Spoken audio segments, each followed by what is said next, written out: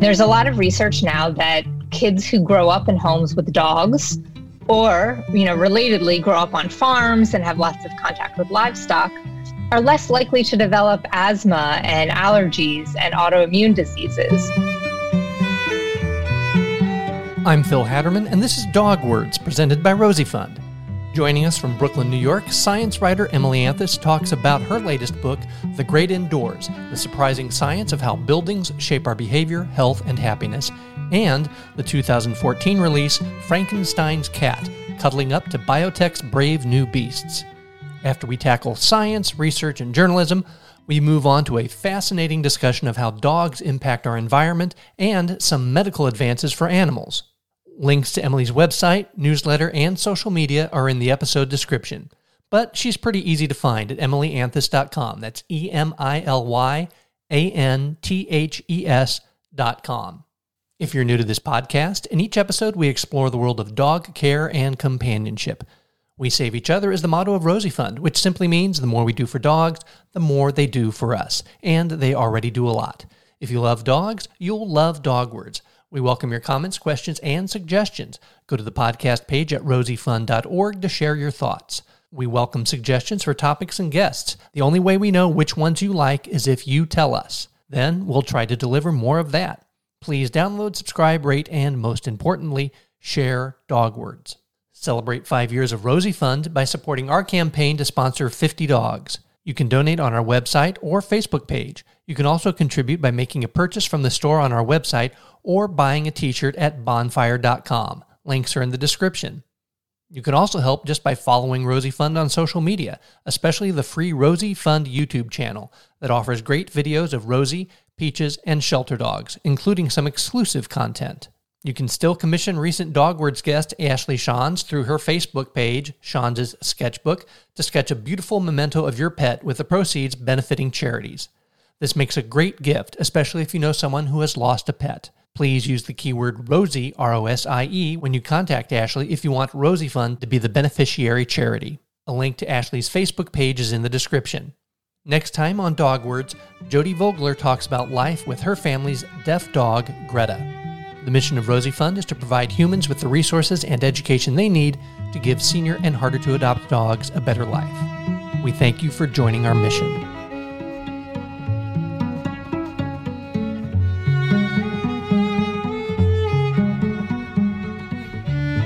Today's guest on Dog Words is author Emily Anthus. Welcome to the show, Emily. Thanks so much for having me. I'm happy to be here.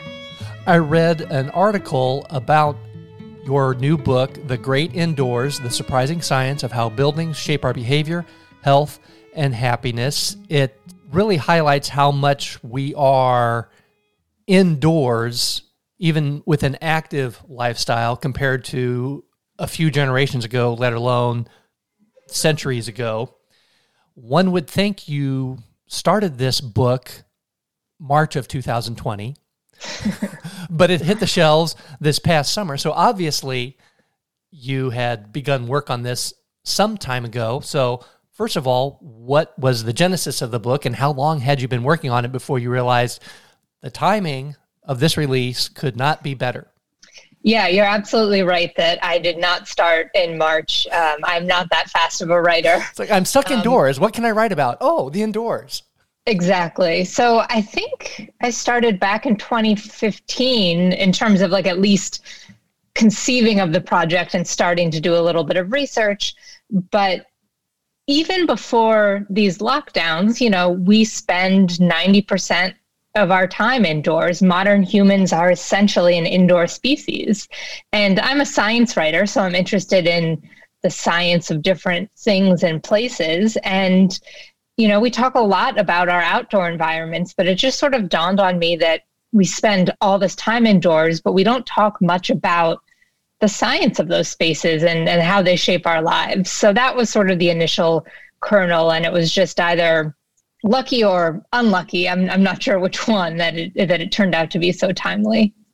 We probably take, and you're the one who researched this, so please correct me if I'm wrong on this assumption, that we take the indoors for granted because it's mostly a controlled environment, that the temperature, the humidity, the filters in the HVAC, our comfortable chairs, our connection to the outside world.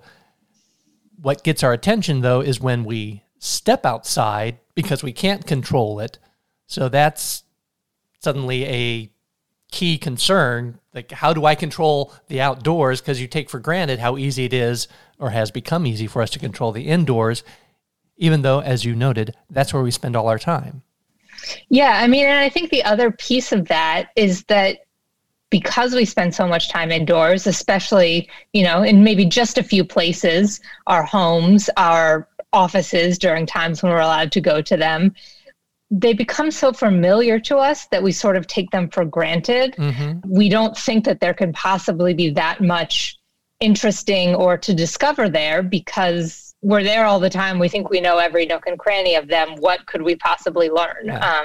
But it turns out that is really wrong. There's a lot to learn about our indoor spaces. Well, yeah, it's a space that we have created and or chosen, so we know everything there is to know about it. Mm-hmm. But we don't. Yeah, that should be a red flag. When you make the assumption that you know everything and you're a science writer, that's when you know you're on the wrong track. When you think, I know everything about this, that should be a red flag that you're missing something. Exactly.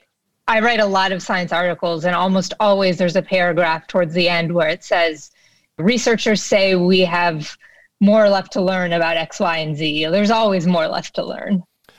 This show does not get into the political, but I'm always curious, fascinated by science, have always enjoyed science nonfiction and science fiction.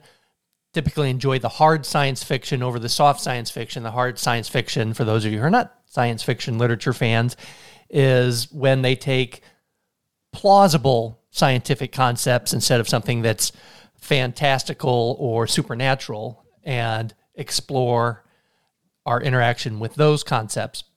But when somebody says settled science, that to me, again, is a red flag, because for a true scientist, very little is settled.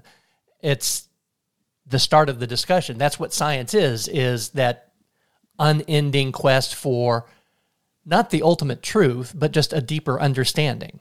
Yeah, absolutely. And, I think we've learned a lot in the last few decades about how science can go wrong. We've seen examples of misconduct or sloppy research, things that don't replicate. But at its best, and what makes science so powerful, is that it does have this self-correction mechanism, and it's this constant process of iterating and learning more and building on what's come before. I promise our listeners we will talk about dogs here in a moment, but I'm so fascinated and engaged by this concept. You are a science writer. You write books, you write columns. You would call yourself a science reporter. Perhaps others would call you a science reporter as well. Do you ever become frustrated or grind your teeth when you read science reporting or reference to a scientific study or research by a reporter who is not a science reporter, who is taking the surface level information and rushing to, I'm explaining this for my audience, when it's clear you don't really understand it yourself? Or if you ran that by the researchers, they would throw their hands up and say, no, that's not what I'm saying at all. I'm not drawing conclusions. I'm presenting evidence. It's not your job as a reporter to draw these conclusions for your audience. Just present the facts and let people figure it out. Yeah, I mean, I don't want to paint with too broader brush here, but there's a lot of bad science journalism out there. There's a lot of really good science journalism out there, and I think we've seen that over the last year. But we've also seen how important it is to have reporters and journalists who really understand science and what it can and can't tell us. I mean, I think a lot of the sort of damaging and harmful stories about the pandemic have been from political reporters or journalists that don't have any particular training or knowledge about science. And that's not to say they can't do a good job. Some of them do a great job, but it also can lead to a lot of mistakes.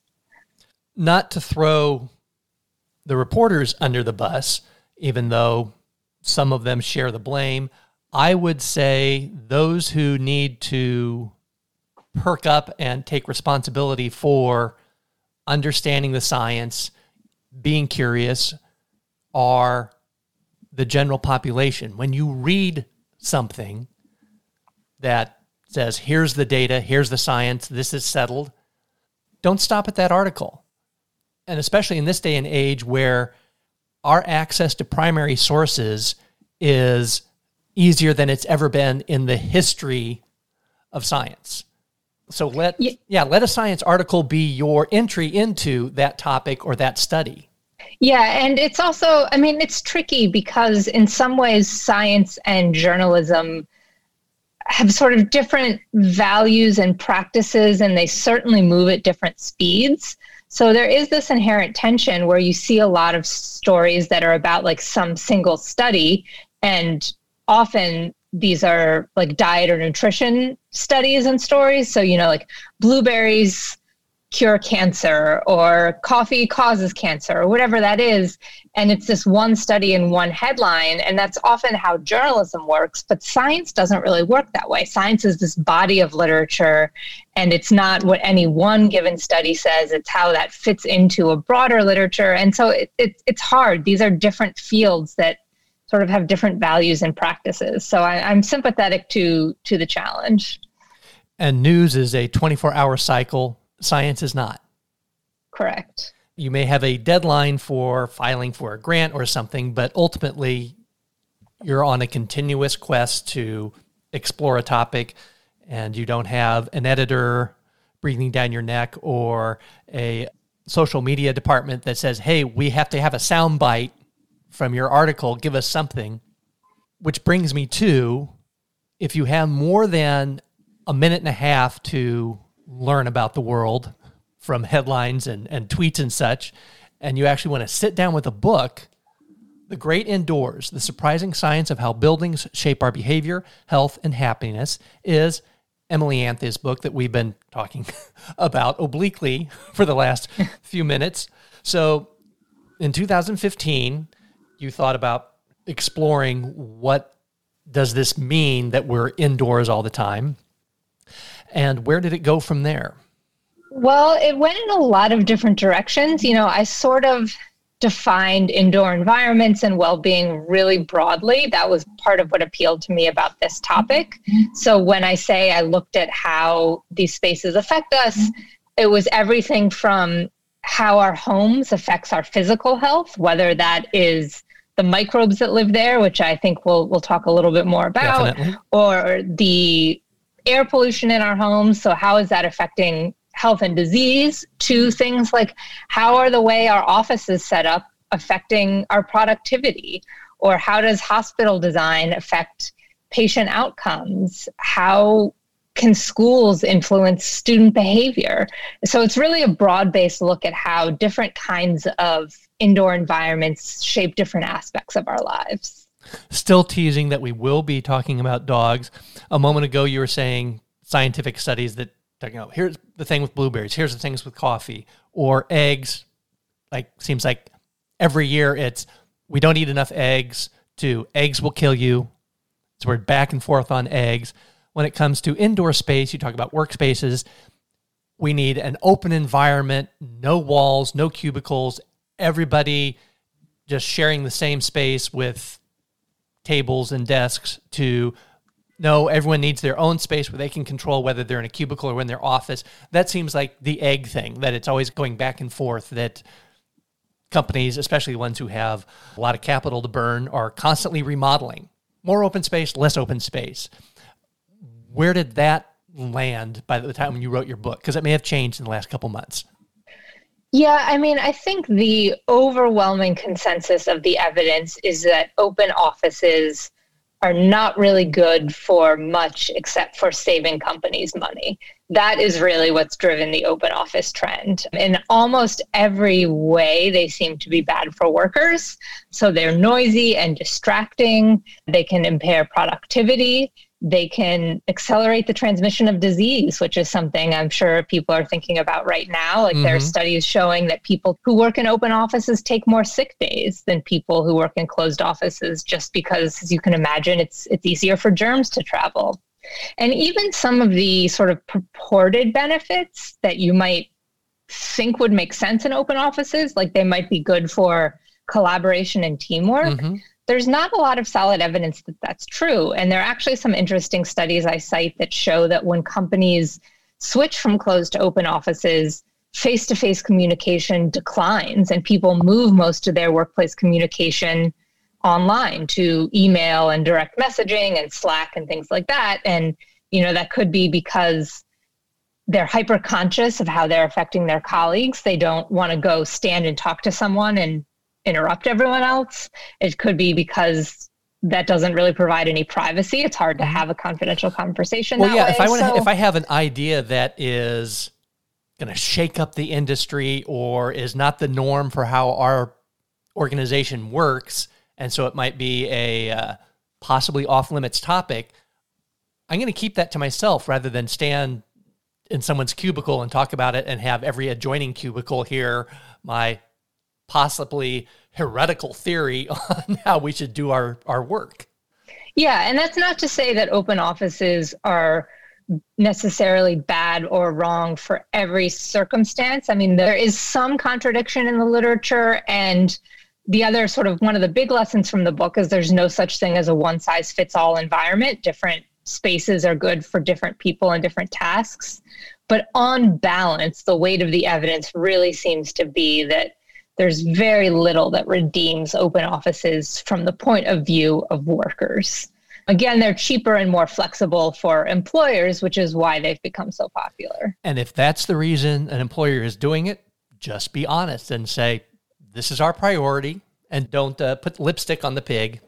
And speaking of animals, I'm a pro. See that transition there? I'm going from pigs to dogs.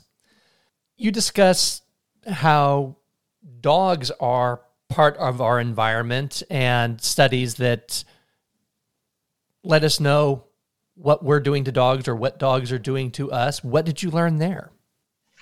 If I could back up for 1 second to just provide a little bit of context. So one of the really interesting things I learned very early in research for the book is that our indoor spaces are ecosystems. We don't tend to think of them that way. We think of ecosystems as existing outside, but we're a bubble isolated from the ecosystem. We're in our house or our exactly. office. Our houses are meant to seal us away from ecosystems and other species. But it turns out that there are just thousands of kind of microbes in all of our buildings, including our homes. And that's something scientists have learned over the last 5 to 10 years. And though that might sound kind of icky, really it's nothing to be too concerned about. Most of these microbes are totally harmless, and some of them even seem to be beneficial. And that's where dogs come in. So one of the first things that researchers noticed was that dogs really change the microbial makeup of your home. In particular, they make the microbes that exist in our homes more diverse. So if you think about what a dog is doing, like coming in and out from outside from the yard, maybe dozens of times a day, depending on your dog. Mm-hmm. They are tracking in soil microbes, plant microbes. They're also shedding their own sort of doggy microbes from their drool and their skin into our homes. So they're creating this much richer microbial environment. And the other thing researchers have learned is that that seems to be good for us, especially for young kids, that when our immune systems are first developing, if we're exposed to a rich diversity of microbes, that essentially helps train our immune systems and teaches them to be able to recognize things that might be threats. And there's a lot of research now that kids who grow up in homes with dogs or, relatedly grow up on farms and have lots of contact with livestock are less likely to develop asthma and allergies and autoimmune diseases. And we think that's because of all the microbes that dogs are introducing into our lives. Another reason that you should get a dog.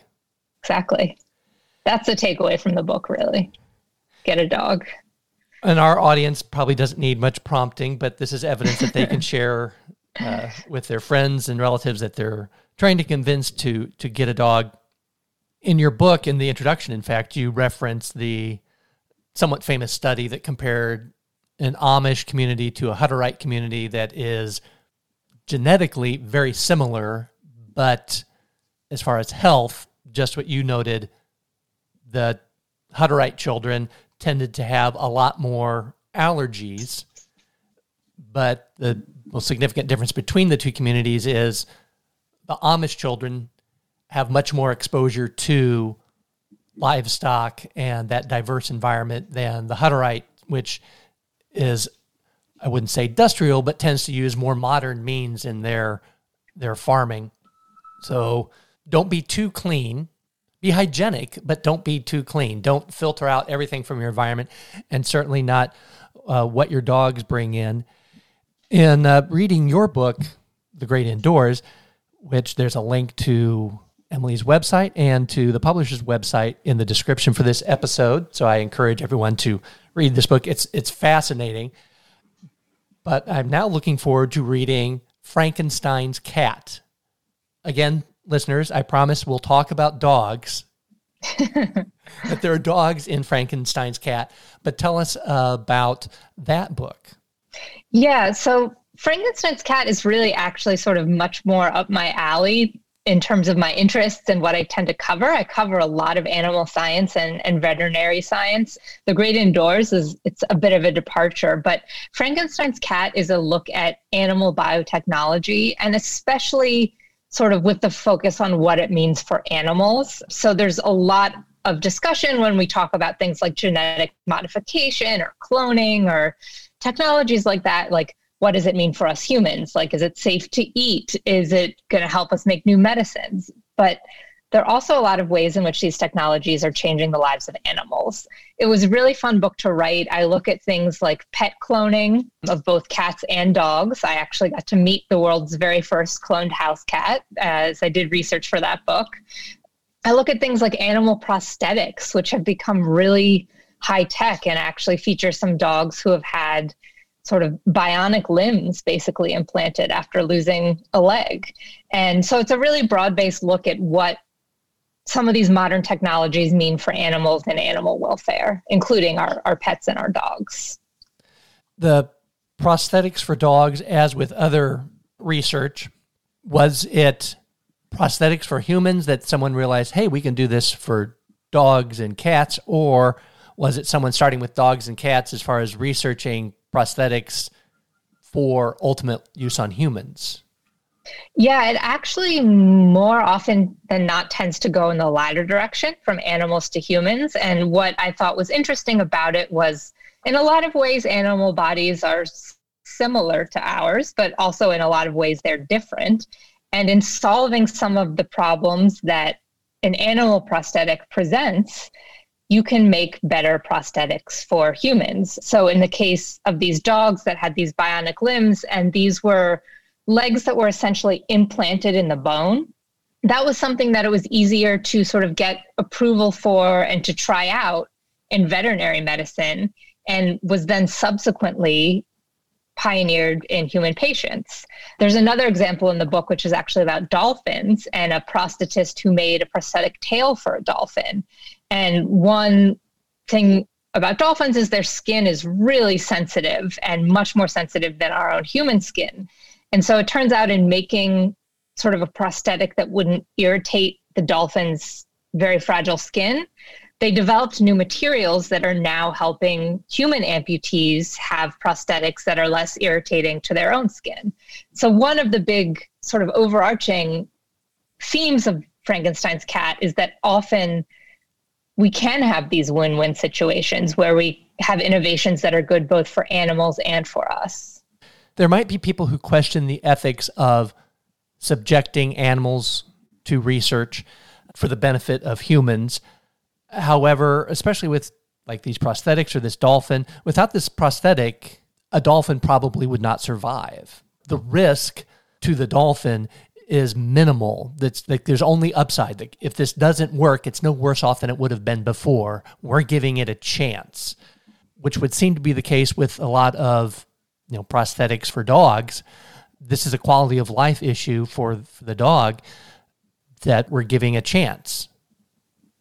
Yeah, absolutely. And I think when you talk about animal experimentation sort of broadly, there are a lot of different categories of that. I mean, probably what comes most to mind when you say animal experimentation or lab animals is animals that are being sort of instrumentalized or sacrificed purely for human good. Mm-hmm. So, like lab rats that are being euthanized to find something out for humans. Mm-hmm. But there's a whole other class of research that I think is even more interesting, where researchers are really trying to figure out how to improve animal lives. And human benefits are just sort of a nice side effect down the line. So like a lot of veterinary trials are like this. I also talk about a gene therapy trial in dogs where researchers were able to improve the vision of visually impaired dogs. And it was done to improve those dogs' lives. Again, once it turned out to be successful in dogs, it has since been piloted in humans and also seems to work in humans. But there's a whole strain of research that we don't, I think, talk about as much that's really about putting the animal welfare first.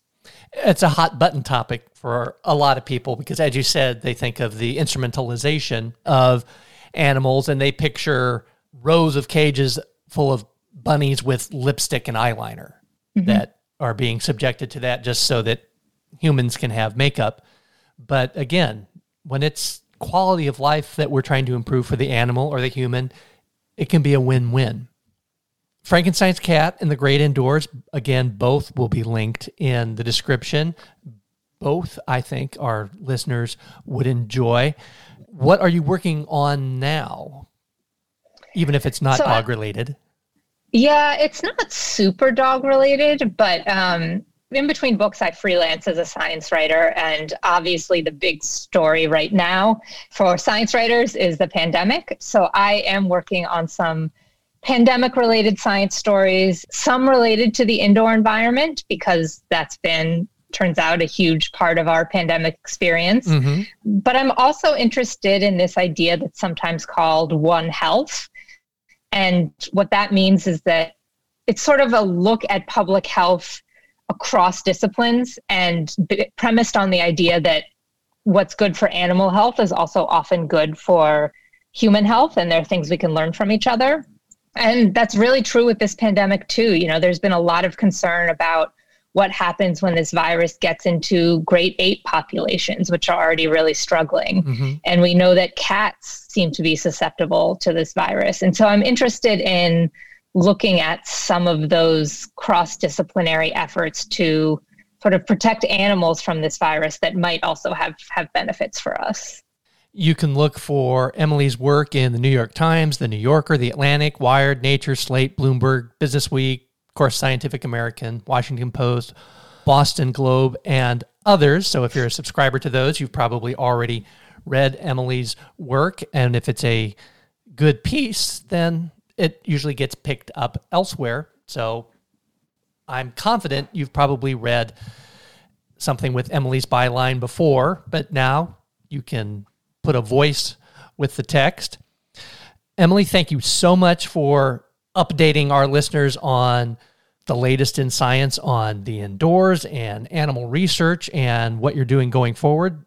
Feel free to come back. You have anything else on dogs to share with us, we'll bring you back on, even if it's a short update. It doesn't have to be a full interview. We'd love to hear from you. Thanks so much for having me. And I guess I'll add, if people are really craving more dog content, I do actually write about dogs a lot. So if people want to visit my website, I have a whole bunch of my past articles there, including a lot on dogs. So if you're interested in science and dogs, you can check out some of those links. That will be linked in the description. Thank you for sharing your time with us today, Emily. Of course. It was so nice to be here. Thanks for having me. I'm Phil Hatterman, and you've been listening to Dog Words, presented by Rosie Fund. Thank you again to Emily Anthus for joining us today. Links are in the description to Amazon Smile for both The Great Indoors, the surprising science of how buildings shape our behavior, health, and happiness, and Emily's 2014 release, Frankenstein's Cat, cuddling up to biotech's brave new beasts. With Amazon Smile, Amazon donates a portion of their profits to charity. We'd be very grateful if you chose Rosie Fund as that charity. Links to Emily's website, newsletter, and social media are also in the episode description. Again, she's pretty easy to find at EmilyanThes.com, EmilyAnthus.com. Remember to use the keyword Rosie if you commission Ashley Shawns to do a sketch of your pet so that the proceeds benefit Rosie Fund. If you don't use the keyword Rosie, some other worthy charity will still benefit. A link to Ashley's Facebook page is in the description, but if you aren't on Facebook, message Rosie Fund through the contact form at rosiefund.org and we'll get you connected with Ashley. Next time on Dog Words, Jody Vogler talks about life with her family's deaf dog, Greta. A big thank you to alternative string duo The Wires, featuring cellist Sasha Groshong and violinist Laurel Morgan Parks, for playing the wonderful music you've heard on today's and previous episodes of Dog Words. Learn about The Wires at thewires.info and download their music on iTunes. Check out fiddlelife.com and learn to play fiddle and cello fiddle online from Laurel and Sasha, even if you've never played before. Celebrate 5 years of Rosie Fund by supporting our campaign to sponsor 50 dogs. You can donate on our website or Facebook page, or contribute by making a purchase from the store on our website or buying a t-shirt at bonfire.com. Links are in the description. As always, please download, subscribe, rate, and share Dog Words. This helps us with sponsorships. Then Rosie Fund can help more dogs. Send us your comments, questions, and suggestions at rosiefund.org and let us know if you would like to be a sponsor of the Dog Words podcast. Thank you for listening, and remember, we save each other.